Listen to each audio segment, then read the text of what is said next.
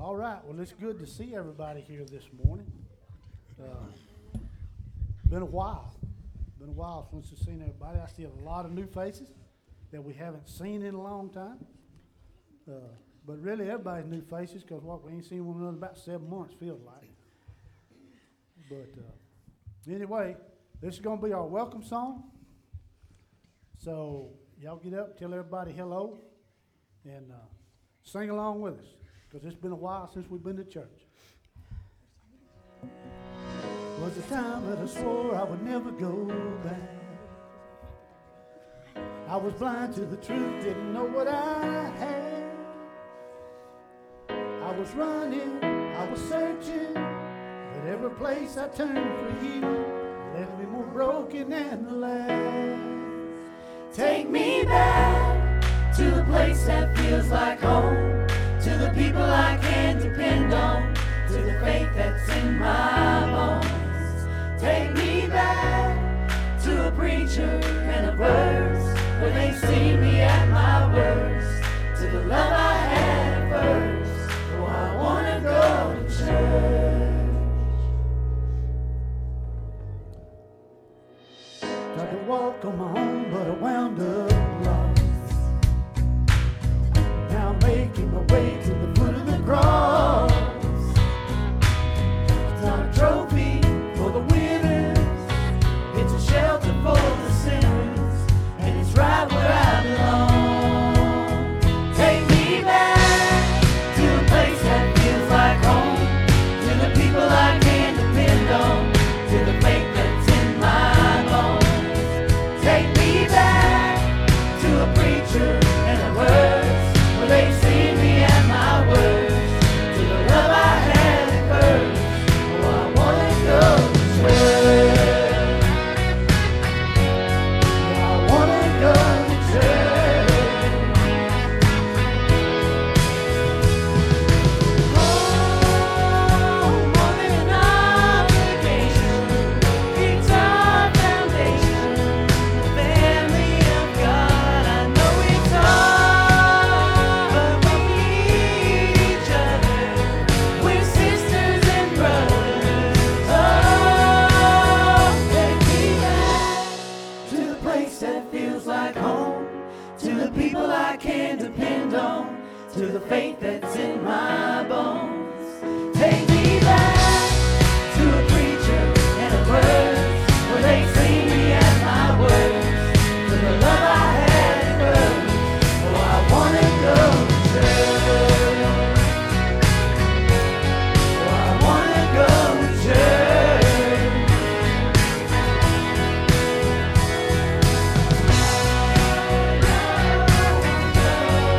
I wanna go to church. Take me back.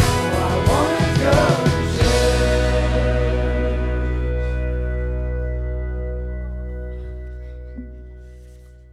Good morning, church. Oh, it's good to see y'all. This is good, isn't it? This is sweet. This is precious. It's just right. You know, when you able to come into fellowship with one another, sing with one another, hear someone else's voice besides just your own. Jacqueline, unfortunately, has to hear me when we're in the living room praising, and it's good to have some flooding of voices praising the Lord, but more importantly, to have hearts that are lifted, bowed before Christ and lifted to Him. And so I'm just so thankful to be here this morning, and we had an awesome Sunday school time this morning, and so I hope you're able to come and experience some Sunday school. We're resuming that. Children's stuff's resuming, and so we're all back in full-fledged here. And so just pray that God would continue to just move mightily, and He'd protect and walk through as we're just trying to go through this. I got some announcements this morning to give us. First off, of course, I just said Sunday school resumes. Kids ministry classes are officially open. And it's been so long since we've had children's ministry stuff going on. So I just wanted to remind you of how that works. And so if you have a child that is a toddler or a baby, so in the nursery or the toddler classroom, during Sunday school or even during service, they go back to the back immediately. They get checked in, they go back to the back immediately, and they'll be back there the entire time during Sunday school, the entire time during worship service. But if you have a child that's 3 years old all the way up to 5th grade, they all come in here during this time as we worship together. We're going to sing together. We're going to praise the Lord together. It's a sweet time to worship as a family. And then after that, the the 3-year-olds all the way up to kindergarten go back to the back for what we call children's worship time. So 3 to kindergarten go to the back, and then that means 1st through 5th grade, they have these deals up here. They're at the kids' table. It's got a bulletin that goes right with what I'm talking about. They're able to engage in a age-appropriate way in here, but also transition into worshiping with us. And so there's just a quick version of that to remind you. I got a video on Facebook explaining that too if you need a reminder. Let's see, also, Jacqueline and I have a foster shower coming up, and so there's a whole little cool little flyer here, but that's on November 21st at 2 p.m. I just want to thank y'all for the way y'all are loving us through this transition. We're looking at me and my wife are getting foster children pretty soon, Lord willing, maybe December, even January, looking at filling our house up, and we told them we don't care what age and we don't care how many. So... we'll see how that goes. But she said, are you sure? She said, we'll probably start you off with a younger group. And I said, okay. I don't know if that's more terrifying or not. But I'm really excited about being able to show some children some love and care in a time they need it very much so, and to share the gospel with them. And so pray that God would do something mighty in that time. And thank you all for loving us. Jacqueline said it's kind of like being pregnant and popping out a baby to a 16-year-old. You just don't know what you're going to get. And so we're trying to prepare the best we can, and y'all are helping us with that. So I'm just so thankful for that. So keep that in mind. That's November 21st at 2 p.m. November 29th, we have our family ministry launch. And so we'll share the family ministry plan and what that looks like, how it involves every one of us at every season of life. And so hope y'all are able to make it. My family's actually going to be in from Indiana that week, and so they'll be in here talking about the family ministry with us. And so really looking forward to that. Looking for ways to get involved in kids ministry, but you may not feel confident in teaching yet. We still need helpers. And so if you would like to help in some of those classes, you can email or see Sandy or Jacqueline for that. Friendship maskers for sale for the youth, $5 back there. And I think that's pretty much it on this announcement here. I got to get back in the rhythm. One of the Sunday school teachers told me, he said, I'm just nervous today. I just hadn't been up here, and looking at y'all kind of makes me nervous this morning, but I'm really excited to be here. Father God, Lord, we do this not for an event, not for a show, Lord, not for an experience, rather than experiencing just the Holy Spirit. Lord, I pray that this morning as we worship you, Lord, we bow before you and your Holy Spirit enters into this place, God. Lord, that we would see you in a mighty way, Lord, right here in our midst. Lord, move about and change our hearts, Lord. Guide our hearts toward you, Father. Lord, we love you as we sing. May we worship in song, Lord. May our hearts be turned to you. In the name of Jesus Christ, we pray. Amen. All right, this is our birthday and anniversary song. Come on down, our anniversary, we'll talk to you. That's not me, that's Brother Jerry.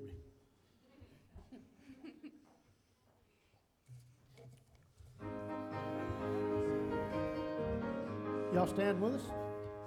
I've got a home in glory land that outshines the sun. I've got a home in glory land that outshines the sun. I've got a home in glory land that outshines the sun, way beyond the blue. Do Lord, oh do Lord, oh do remember me. Do Lord, oh do Lord, oh do remember me. Do Lord, oh do Lord, oh do remember me, way beyond the blue. The Savior, you take him to. I took Jesus as my Savior, you take him to.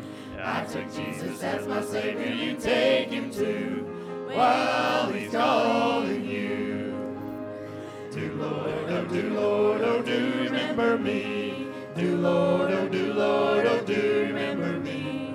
Do Lord, oh do Lord, oh do remember me, way beyond the blue. Good exercise.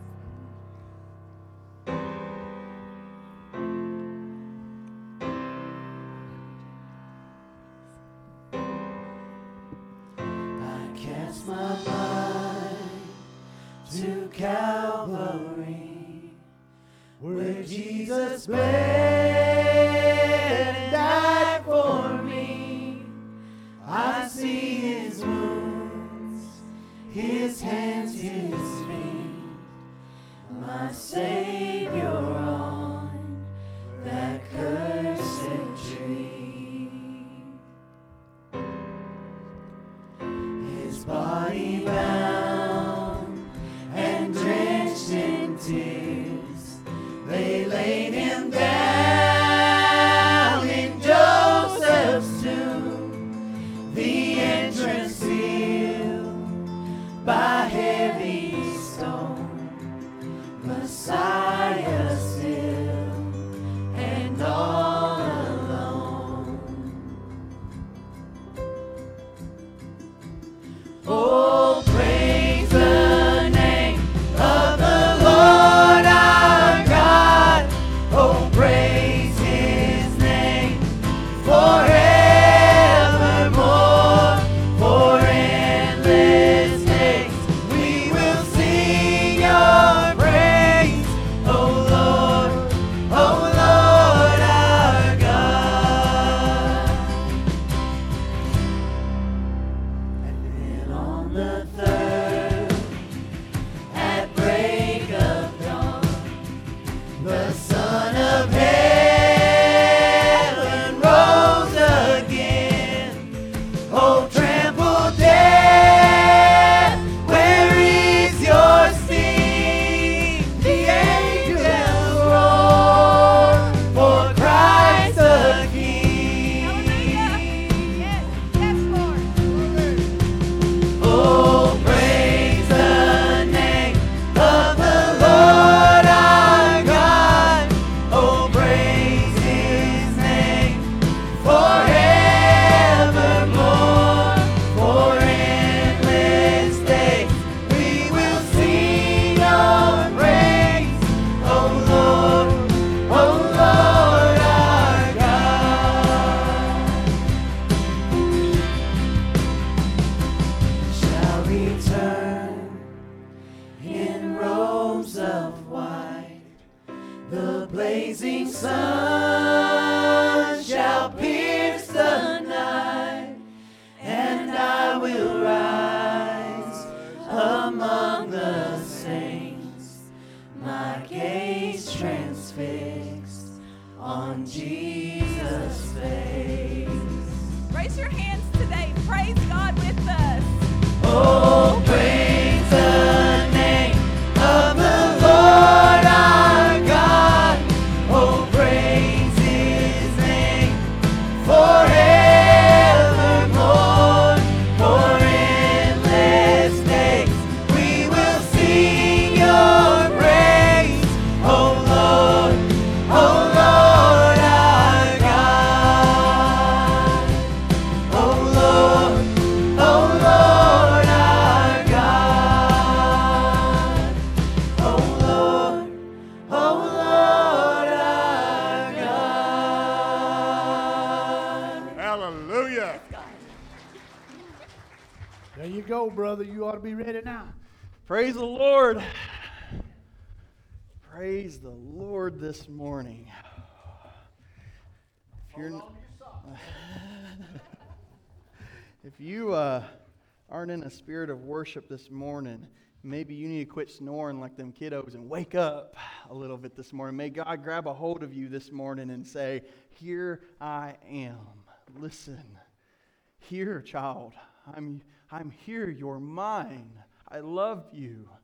I have a grace that is so astounding and sufficient for your life right now. I want to bring you into my arms. Would you hear the Lord speak to you today? Oh my goodness, church. Acts chapter 18 is where we're going to pick up, and you can go ahead and turn there, get to Acts chapter 18, and we're going to be in verse 23, I believe it is. And so Acts 18:23, and as you're going there, I just want to share with you a moment of where we are.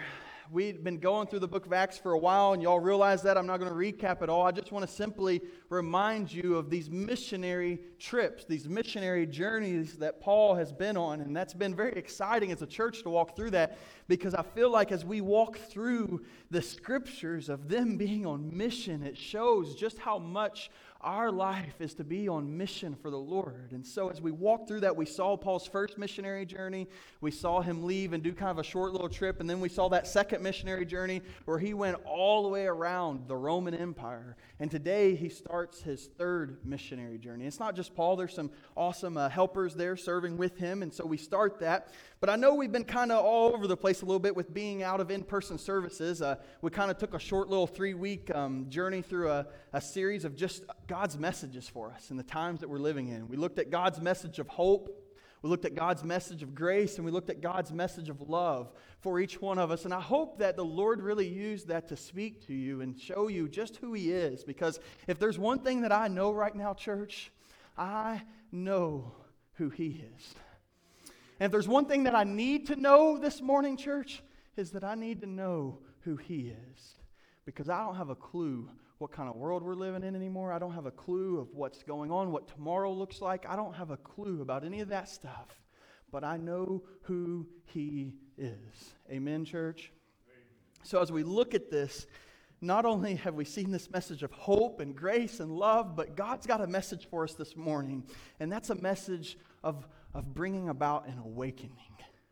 An awakening, to awaken us. And I really believe that we're going to see that, a message of revival, but far more than just revival. I really mean the word awakening when I say it. What is an awakening? I want to make sure we understand what these two words are, because I think we understand revival. We talk about revival a lot. We want revival, but what is an awakening, and what's the difference here? Well, to kind of walk through this, let me just share with you. A revival deals with His children.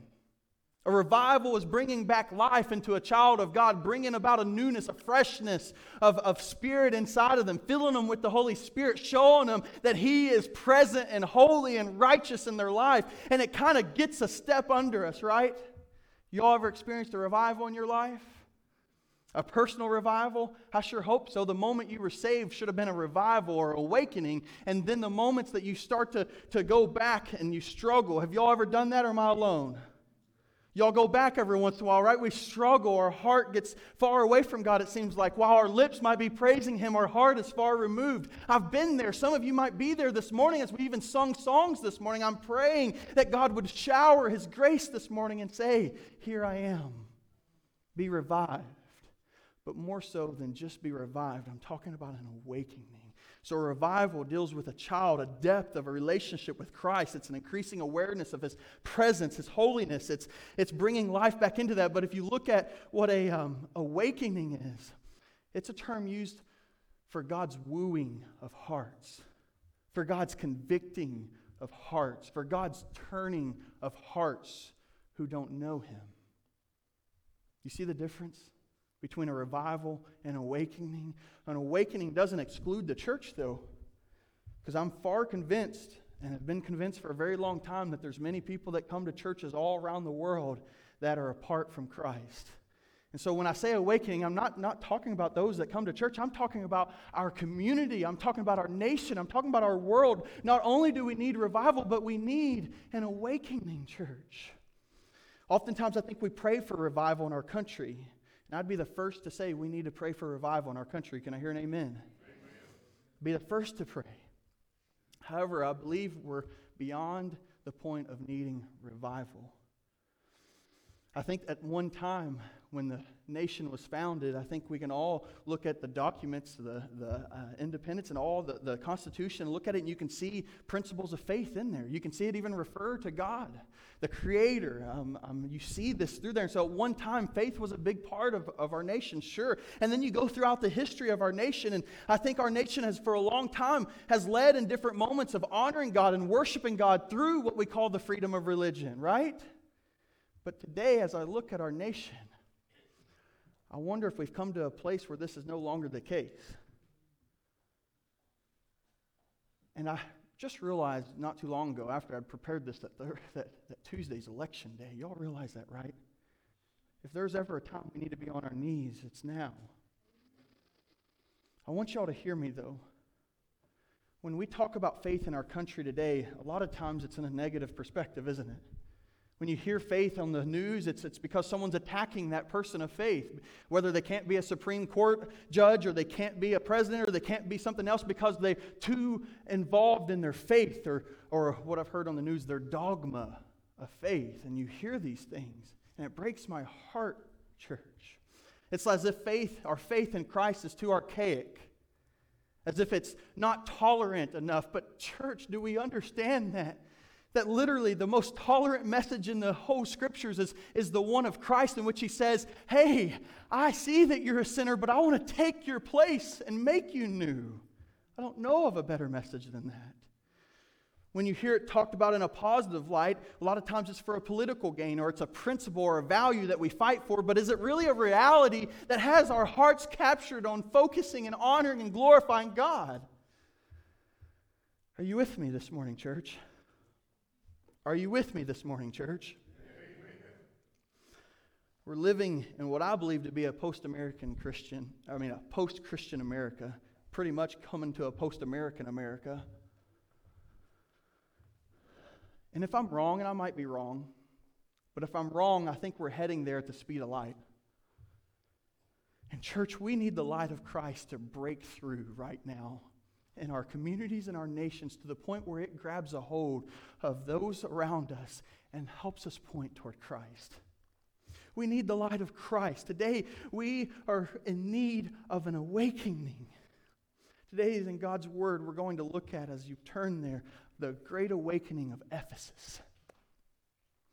And I love this passage because we get a front row seat of seeing how God brings it about. We're going to look at that. And I pray that we see this kind of awakening in our nation. Will you all join me in that prayer? That we would see an awakening that literally takes the divide that we see in our nation and brings it together by the only thing that I think is possible, and that's the union of Christ, the gospel message. Would we pray that God would grab a hold of whoever our next president is and do something that only His hand can do? Will we pray for an awakening? And not just in our national standpoint, but here in Blackfoot. Y'all realize we need an awakening here too? We have a lot of people that we know that say they love Jesus, but does their lives portray it at all? I think we have a lot of nominal Christianity in our area, and I think that we need God to show up and show Himself to people and show His grace, and we see salvation come about. I pray that we would see God move hearts that are so hardened, that He would soften hearts that we never thought could be softened. Aren't there some people in your life that you can think of right now that you've kind of almost wrote off because you felt like their heart's too hard? I pray God awakens that heart today. May we pray for an awakening. Let's do that very thing right now. Father, in the stillness of this place, Lord, oh God, we've opened strong this morning. But God, this is your message from your word, God, and you want to bring about an awakening in our midst. I know you do, Lord. God, I see it time and time again in your word of how you've done it, God. And I pray that today, Lord, that we would join together in the Spirit, the Holy Spirit that unites us, and cry out in one voice, awaken this place. Lord, awaken this community. Lord, awaken our nation. Awaken those in our world. God, may we come before you on our knees and our face, God. And say, you, Lord, we need you. God, bring about your grace and your mercy today. In the name of Jesus, I pray. Amen. So how does this happen? How does this happen? And that's what I want to look at today. I think Scripture shows us how it happened before, so it's a good place to start. And the very title of today's message is An Awakening Brought by a Few Spirit-Filled Disciple Makers Desiring Gospel Change.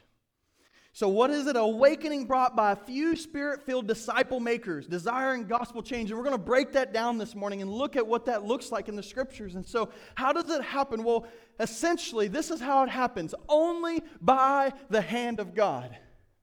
We got to get that clear this morning, church. If we're going to see hearts come alive, it happens only by the hand of God. Not by any other means. By His hand. But however, it's His hand that grabs you and breathes the Holy Spirit into your life and puts movement into your bones that allows your hands and feet to be the hands and feet of Christ. And it's by His hand that He starts using us to start ministering and sharing the gospel with one another. This is what happens in Ephesus. We have a lot of text today, but I want to look at how God brought about this awakening. So the first point this morning is an awakening is always preceded by the Spirit's work through disciples who make disciples. So if we're going to see an awakening, there's something that always comes before it. If we're going to see an awakening, something that always comes before it is the Spirit's work, God's movement, Spirit's work through disciples who make disciples. And so let me remind us of where this whole thing got started. As we started the book of Acts, you know, we looked at how Jesus ended His earthly ministry, right? Y'all remember that whole story in Sunday school? We talked about the crucifixion of Christ this morning in one of our classes, and the kids were looking at that too. But the story right after that's the resurrection, right? And then the story right after that is this ascension. Right before the ascension, Jesus says some very valuable words. Y'all remember what He says?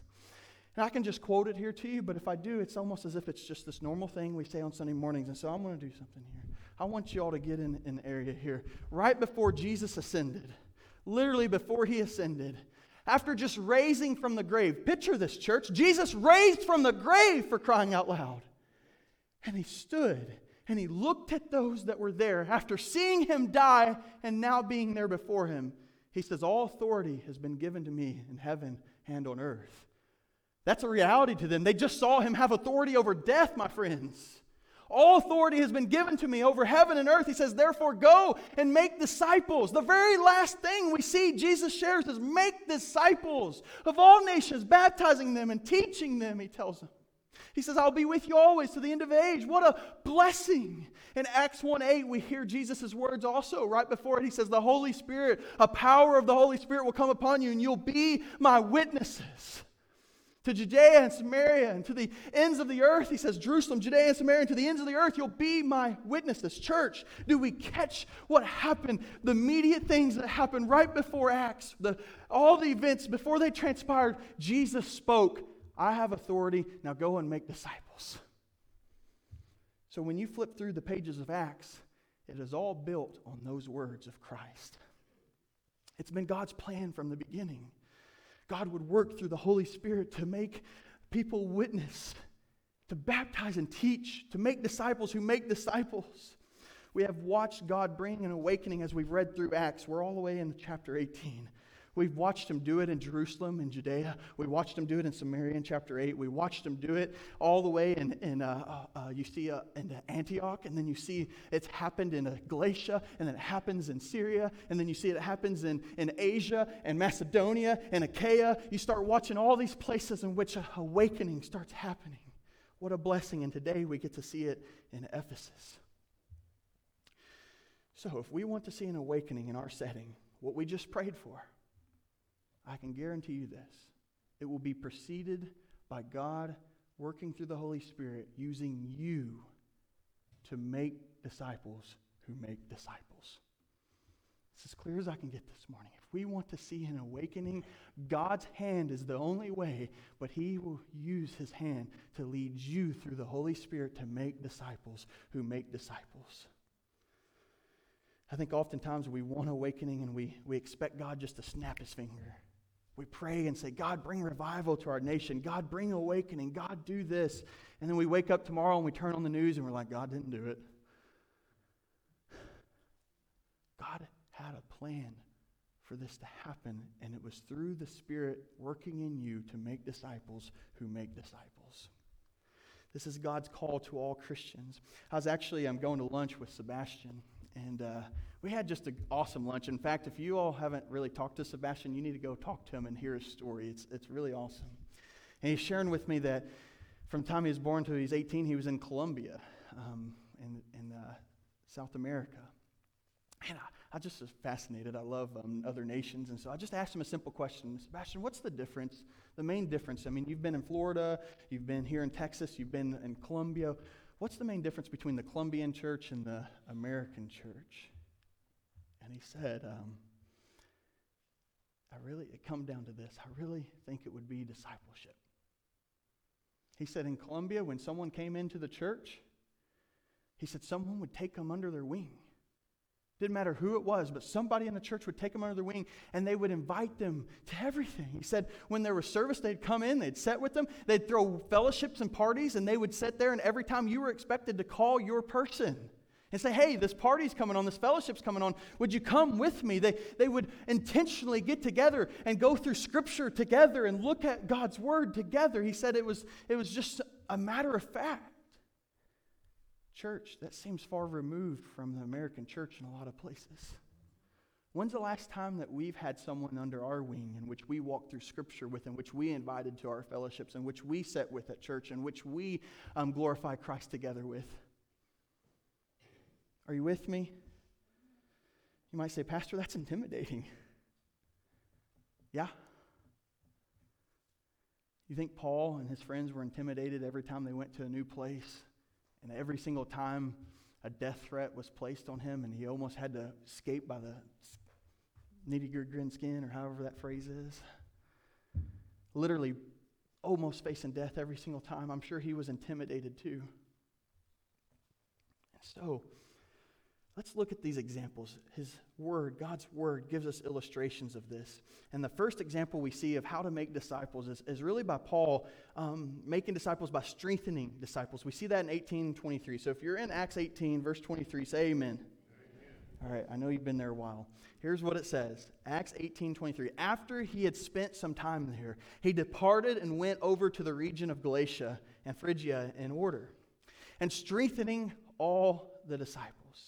So here we see, just stop there for a second with me, here we see Paul literally had planted all these churches on his first and second missionary journey. And so on this trip, he leaves Antioch, which is the last time he leaves Antioch, by the way. He leaves Antioch and he goes, okay, I want to get to Ephesus, but before I get to Ephesus, I'm going to travel through the scenic route to all those church plants, and I'm going to strengthen those disciples through the Spirit of God. He strengthens them. He invested into their lives. He would rejoice in their faith, and he would agonize over their lack of spiritual maturity at times. He would walk life. He would show how Scripture applies. He would speak doctrine, speak the words of Christ to them. He desired that they would grow in fellowship with other churches, with the local body of believers. Church, I think we need to be gripped with the Holy Spirit today that is concerned with strengthening disciples. That we would be concerned. I think oftentimes, and I'm just as guilty, we all can be guilty of this, of seeing our walk with Christ just about us growing in our faith. But God has given us such a blessing in strengthening others and growing in their faith, and that's the way it's always meant to be, that we would grow together. I think we live in a culture today where we say that if you love Jesus, that's enough. Are you with me? If you love Jesus, that's enough. I think we've even said that maybe ourselves, or we do it, but is that really enough, church? And when I say is it enough, if we really love Jesus, then I think it would be enough.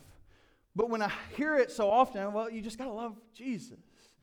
But then I think we struggle with the fact that they may be far removed from the idea of walking with Christ. They say they love Jesus, but are they really walking with Christ? I don't think Paul or the other disciple makers in the Scriptures were just okay with it. In fact, when we read through Thessalonians and we read through Galatians, what did Paul do over and over again? He admonished the believers. He combated with them. He worked with them. John writes the Revelation and he says Ephesus lost their first love. And so this idea of being invested into one another's lives is how an awakening comes. So we see it by strengthening disciples. Another way we see this is by Aquila and Priscilla as they invest in and partner with Apollos. Another example of disciple making is Aquila and Priscilla as they invest in and partner with Apollos. I love this one because this is a husband and wife team. This is Aquila is the husband, Priscilla is the wife. And you see him in Scripture over and over again. And what a testimony of the way God might want to use your marriage. To invest into others, to partner with others. In fact, my greatest blessings, I'm just going to tell y'all, my greatest blessings that I ever receive is when God works through me and Jacqueline together in making disciples. It's my greatest blessing. I love it. It's such a joy because then we can share and rejoice together in it, and we can weep together with it too. You know, disciple making is not always about rejoicing. There's a lot of times you're like, ah! Amen? Because people make you want to do that. Can y'all just might want to do that one time, right? Ah! I think we get there, but the truth is we see such a sweet testimony here of how they do it together. Look at Acts 18, verse 24. If you're there, say amen. Now a certain Jew named Apollos, born at Alexandria, an eloquent man and mighty in the Scriptures, came to Ephesus. And this man had been instructed in the way of the Lord, and being fervent in spirit, he spoke and taught accurately the things of the Lord, though he knew only the baptism of John. And so he began to speak boldly in the synagogue. And when Aquila and Priscilla heard him, they took him aside and explained to him the way of God more accurately. And when he desired to cross to Achaia, the brethren wrote, exhorting the disciples to receive him. And when he arrived, he greatly helped those who had believed through grace. For he vigorously refuted the Jews publicly, showing from the Scriptures that Jesus is the Christ. And so here we have, as Paul is on his way to Ephesus, he's journeying through. There's already a man in Ephesus. His name is Apollos. Exactly. So Apollos is in Ephesus already working while Paul's trying to get there. And so Apollos is there. And Apollos is this man that's on fire. Like, he is absolutely on fire. He's sharing, he's teaching, he's boldly doing it. He's at the synagogues. Everywhere you turn, you see Apollos opening his mouth, talking about the Lord. It's so exciting. It says he's fervent in spirit. He's passionate. There's just one problem. His message was incomplete. It says he knew only of the baptism of John, or only of John's baptism. What does that mean? Well, meaning he probably knew that John was the one to prepare the way for the Lord. He probably even knew that Jesus was the Messiah to come. He probably knew that when John baptized and he ends up baptizing Jesus, there's a potential that he knew all about that. But what did he not know? He knew nothing of Calvary. The song we just sung about Calvary, he knew nothing of Calvary. He knew nothing of the empty tomb. He knew nothing of a Holy Spirit falling upon people. He knew nothing of those things. He knew the baptism of repentance, but not the baptism that shows our communion with Christ. Not the baptism that shows our union with Christ in his death and his burial and his resurrection. However, while speaking at the synagogue, we see God's grace through a man and his wife. Aquila and Priscilla heard. And what do? They take him aside. I love that. Because I can't tell you how many times I'm guilty of doing the opposite. I'm somewhere, I'm on vacation, or I'm visiting another church, or I'm doing something and I hear someone teaching and it's an incomplete message. And what do? I just walk out and say, Jacqueline, did you hear that? That guy was off the wall. You guilty with me? I hope you don't leave today saying that. But Aquila and Priscilla yielded to the Holy Spirit instead and said, we got to talk to this guy. We've got to show him Calvary and the empty tomb and the Holy Spirit. We've got to walk through this gospel message with him so that he can understand and know Christ. And so they share it with him and he becomes fervent even more so and he knows the full gospel now. I think, church, I believe if we have a need today, it would be to know the full gospel. I think we have a lot of partial gospel messages in our world today. We know about Jesus. We're even maybe passionate about Jesus. However, still have not responded to the full gospel. Yes, the one that shares that Jesus died for my sins. Yes, the one that shares that he raised from the grave and gave me forgiveness over those sins. However, maybe not so much the one in which says he crushed the heart and gave you a new one that walks with me, one that unites me to be one with you as God the Father, the Son, and the Holy Spirit are one together. That's the blessing of the good news, that we are one with Jesus. I think we need that full gospel today. And through the sharing of this message, investing in another's life, we see that Aquila and Priscilla becomes disciple makers who make disciples who make disciples. Because what happens immediately next is Apollos then goes and says, I need to go to Achaia, which is also what we know more specifically as Corinth. He goes to Corinth. And it's interesting because while he goes to Corinth, Paul had already been through there. And so Apollos goes and he waters the seeds that Paul planted previously at Corinth. And so it's just interesting how they work together. And so in fact, we know that he was very influential in Corinth, because if you read the first and second letter of Corinthians, it says in there that I planted, Apollos watered, and God gave the increase. It says that very clearly. Obviously, he had such a role in their lives. He says later on, he addresses some conflict that comes up because some were saying, I'm of Apollos, some were, I'm of Paul. And he says, no, we're of Christ. We're of Christ. And so we see that they become disciple makers who make disciples who make disciples. The last example of a disciple maker is shown here in this passage is Paul, again, as he gets to Ephesus and his reliance on the Word of God. The last example of disciple making is relying on the Word of God. If you're in Acts 19, say amen.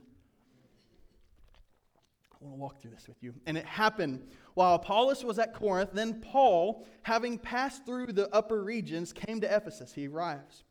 And finding some disciples, he said to them, did you receive the Holy Spirit when you believed? And so they said, we have not so much as even heard whether there is a Holy Spirit. And he said to them, into what then were you baptized? And so they said, into John's baptism. And Paul said, John indeed baptized with a baptism of repentance, saying to the people that they should believe on him who would come after him. That is, on Christ Jesus. More than likely, he shared a few more things about Jesus. And verse 5 shows up, when they heard this, they were baptized into the name of the Lord Jesus. And when Paul had laid hands on them, the Holy Spirit came upon them, and they spoke in tongues and prophesied. Now the men were about 12 in all, and he went into the synagogue and spoke boldly for 3 months, reasoning and persuading concerning the things of the kingdom of God. But when some were hardened and did not believe, but spoke evil of the way before the multitude, spoke evil of Christianity before the multitude, he departed from them and withdrew the disciples, reasoning daily in the school of Tyrannus. And this continued for 2 years, so that all who dwelt in Asia heard the word of the Lord Jesus, both Jews and Greeks. So Paul arrives at Ephesus, and Apollos has already gone. He's at Corinth, we see. And we see where Paul finds these disciples. And he says, I feel like something's off here. Do y'all even know who the Holy Spirit is? Oh, no, we don't know the Holy Spirit. Oh, what were you baptized in? John? He's like, oh, we got a problem.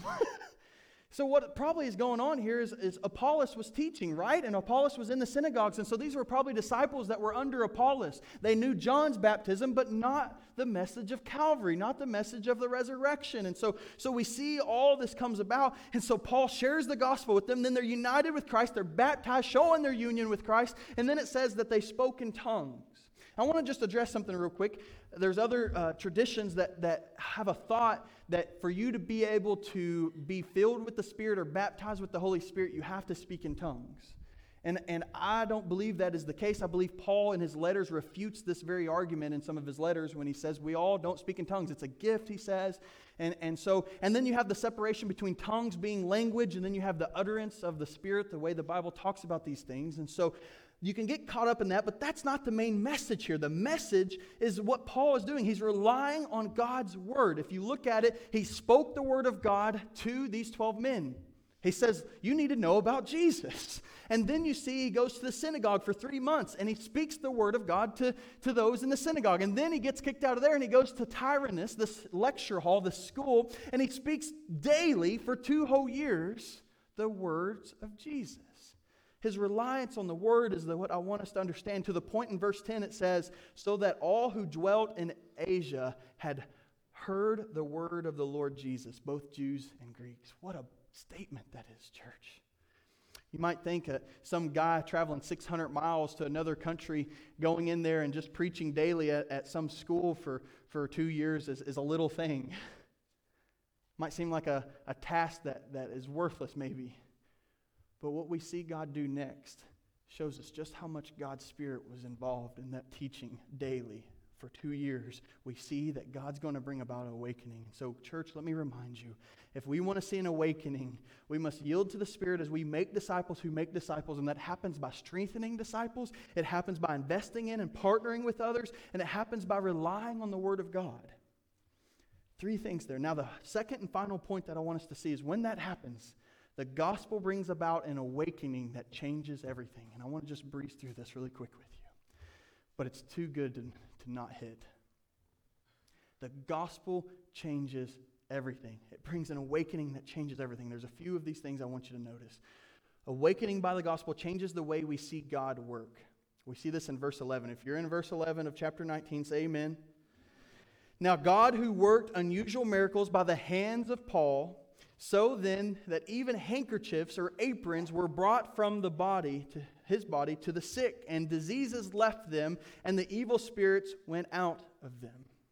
And so first off, let's just pause for a moment. Did y'all catch what's happening here? We're not asleep, are we? All right. I want to wake you up like them kids.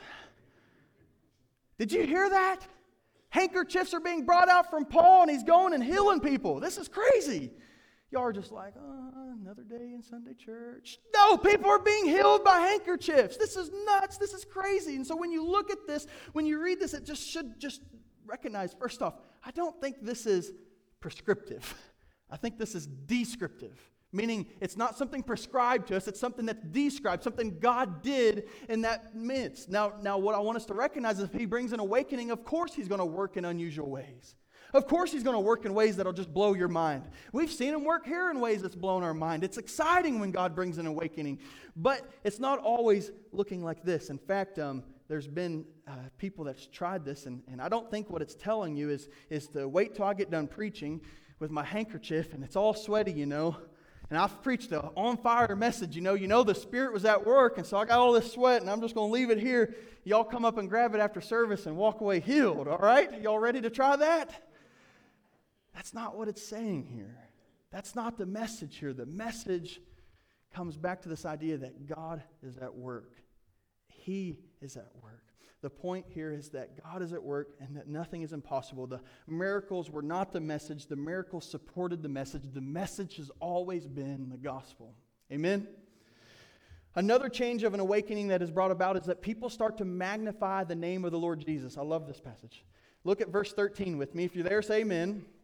Then some of the itinerant Jewish exorcists took it upon themselves to call the name of the Lord Jesus over those who had evil spirits, saying, "We exorcise you by the Jesus who Paul preaches." Also, there were 7 sons of Sceva, a Jewish chief priest, who did so. And the evil spirit answered and said, "Jesus I know, and Paul I know, but who are you?" And the man in whom the evil spirit was leaped on them, overpowered them, and prevailed against them, so that they fled out of the house naked and wounded. This became known both to all Jews and Greeks dwelling in the Ephesus, and fear fell on them all, and the name of the Lord Jesus was magnified. And so here we have another one of them episodes. You say, "What, did I just read that?" You have a group of Jewish people that are exorcising. They're exorcists, not the running exercise, but exorcising demons out of people. And so they're going around and they're doing this, and this wasn't too uncommon then, but they heard about this Jesus guy and the authority that comes in him, so they try to tackle on the name of Jesus to what they're doing to have this extra dose. You know, they were looking at the authority that came in the name of Jesus without accepting the authority of Jesus in their own life, is what it comes down to. Same thing happened in Samaria in Acts chapter 8. We saw the same thing with Simon the magician, the same thing. So what happens? Well, it didn't end too well for him, did it? Matt Chandler says, if when the fight started you were wearing pants, and when the fight ended you weren't, you lost. I think Alistair Begg called them the 7 streakers of Sceva. However, God's sovereignty took and made glory to his name out of 7 men that ran and fled out of a house that were naked and wounded. And God gets glory somehow in the midst of that. Again, that's descriptive. Don't go prescribing that at your houses, okay? This is descriptive. This is something we're reading here. But God moved and a fear came upon them to the point where the Lord Jesus was magnified. Leads to the next change here. An awakening brings about confession and repentance. Look at verse 18. And many who had believed came confessing and telling their deeds. Also many of those who had practiced magic brought their books together and burned them in the sight of all. And they counted up the value of them, and it totaled 50,000 pieces of silver. So we see God changed hearts. Confession and repentance comes as part of an awakening. He changes hearts here. This is a picture of repentance, though, because not only do they just talk and say, "I'm going to get rid of this, I'm going to stop doing this." They don't just say, "I'm going to stop practicing magic." And they don't say, "Well, let's sell the book so we at least get the profit from it." No, it says they burn the books. They come together in sight of all so that they burn the books. There's accountability here. This is awesome. What's happening? It's almost like a bunch of alcoholics get together and they say, we've got to stop. God has shown me that this is not working and I've got to be delivered from this. And I know we've got to be delivered from this. And so this group of alcoholics go and they get every piece of alcohol in their life and they dump it down the sink. That's basically what's happening here. Or people that's struggling with looking at things on their phone, they get together with a group and they say, hey, we've got to put filters on our phones for one another, so that we don't look at these things we're not supposed to be looking at. Let's put boundaries up. Let's get rid of this filth in our life. Let's seek the Lord. Let's repent and turn to Christ. Can we get an amen, church? That happens with an awakening. An awakening, finally, does not only affect those who become believers. It affects all. And I want you to see this as we close up. Acts 19:21.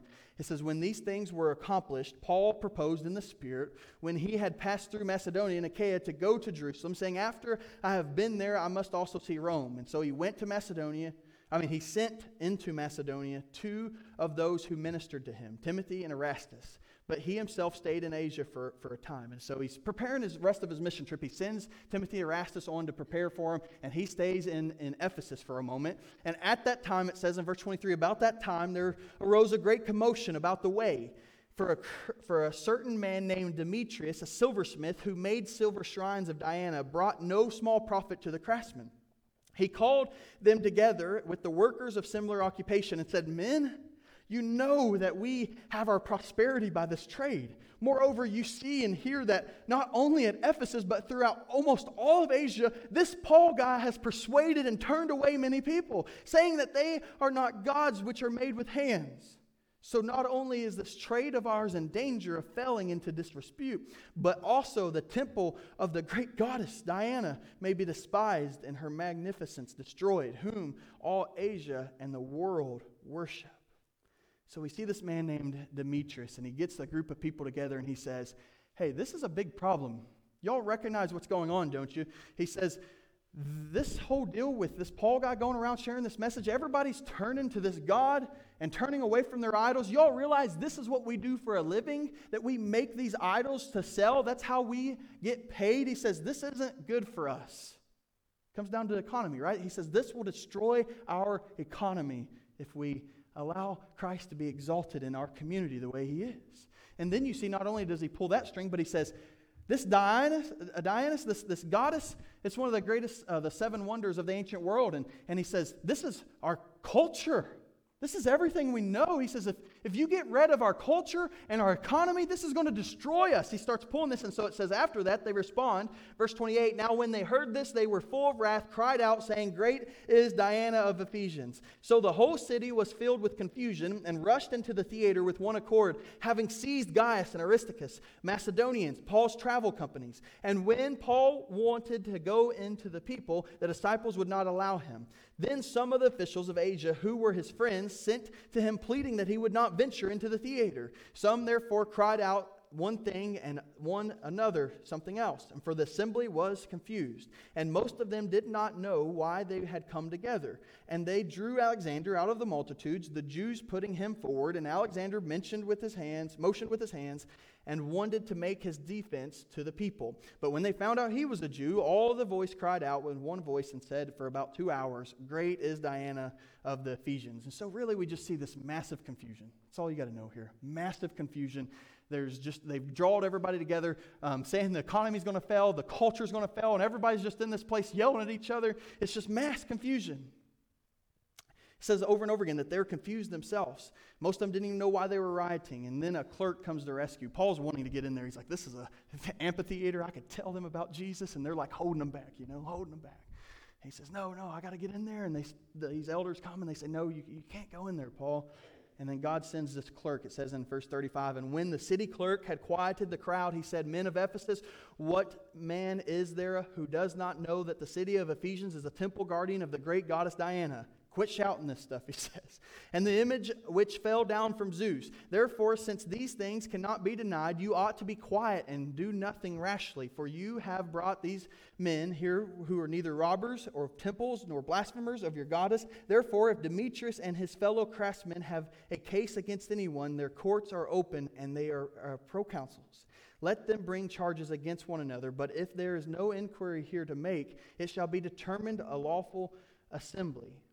It shall be determined in the lawful assembly, he says. For we are in danger of being called in question for today's uproar, there being no reason which we may give to account for the disorderly gathering. And when he said these things, they dismissed the assembly. And so the clerk just says, this is ridiculous. There's a law system to go through. Go to the law. He says, quit shouting all this stuff. And so it all dismantles, and Acts 21 says, after the uproar had ceased, Paul called the disciples to himself, embraced them, and departed to go to Macedonia. Paul stayed the course. And I see this after all of it comes to a close. He brings in all these Ephesians and he hugs them and he embraces them and he says, I got to go. And he goes on his missionary journey. He stayed faithful. He yielded to the Spirit of God. He made disciples who make disciples. That's the calling for us today, to make disciples who make disciples. And that is what brought about this huge awakening, church. You see, when God awakens a soul, they change. When a soul changes, a community changes. And when a community changes, a city changes. And when a city changes, a state changes. And when a state changes, a nation changes. And when a nation changes, a world changes. That's an awakening. God changing hearts, awakening hearts. And so may we pray. And so my prayer is that you would join me in this. In fact, tonight at 6 p.m., we're going to have a prayer gathering in here, in this place, right here at 6 p.m., to pray for an awakening. Amen?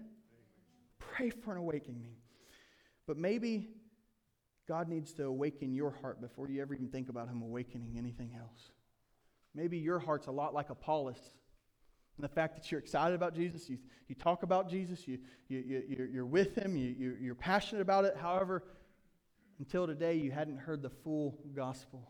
The one that unites you with Him, that calls you out by His grace, and through faith you receive this beautiful message, good news. And maybe that's your response today. And so if you would respond today, not to me, not to this place, but to Christ, that's my prayer. And you can do that by coming up here and bowing before Him. And I even put 2 chairs over here. I know some people can't get down on their knees, and so there's chairs. If you want to come and sit on a chair and look at the cross and bow before Jesus, do that. Heavenly Father, Lord, we are so grateful for the God that you are, Lord.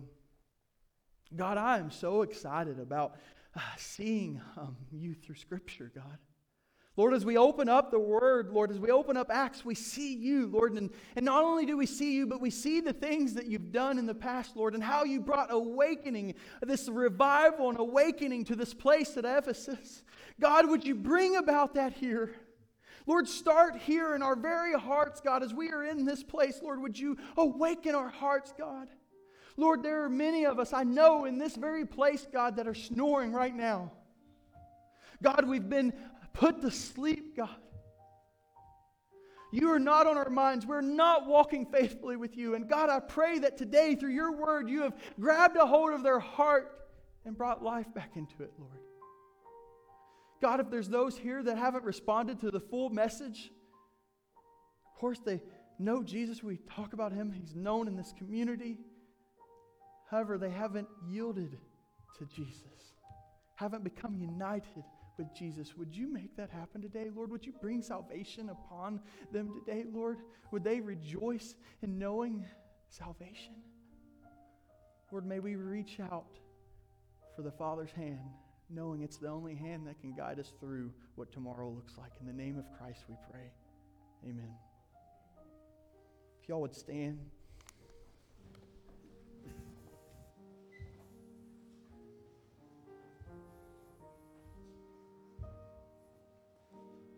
Here to save you say, thy strength indeed is small. Child of weakness, watch and pray.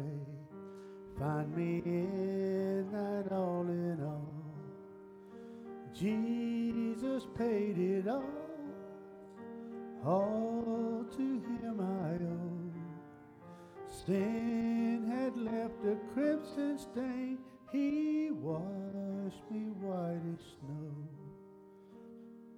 For now indeed I find that thy power and thine alone can change the leper's spots and melt the heart of stone. Jesus paid it all to him I owe. Sin had left a crimson stain. He washed it white as snow. Before the throne I stand, in him incomplete. Jesus died my soul to save. My lips thou shalt repeat. Jesus paid it all to him I owe. Sin had left a crimson stain. He washed it white as snow. Praise the Lord, church. Y'all knew I hadn't had y'all held captive for a good month now. You knew I was going to keep you a little long today, didn't you? Hope them taters don't burn. Praise God, though. I pray that you would consider coming back tonight at 6 o'clock as we pray for an awakening, the very thing that we saw in Scripture today. I pray that. And then also, just there's some families that really need your prayers as well. The Hodges so Lonnie is really struggling, and they don't even know if he's going to make it. He has COVID, and the family, Chris and Matt are in Uganda, some of the missionaries over there, and so they're trying to get back, and there's just a lot of struggle there. So be in prayer for that family, that God would walk through every step of this with them. And then we also have the Barnetts that we're lifting up as we're grieving Karen's mom's loss, Carol, and we're just lifting up them. Thank you all for the love you showed them yesterday. But please continue to be in prayer for those, and I know there's many more, but that we would lift up, and that God would not only do things physically, but He would do things spiritually in our community too. Can I hear one last amen? Amen. Ralph, would you close us in a word of prayer, brother? Lord, we love you. We thank you for this day. We're so thankful we can come together in this house, Lord. Just be with the families represented here as we go out there our week. Bless us, keep us safe, Lord. We give you all the glory and praise.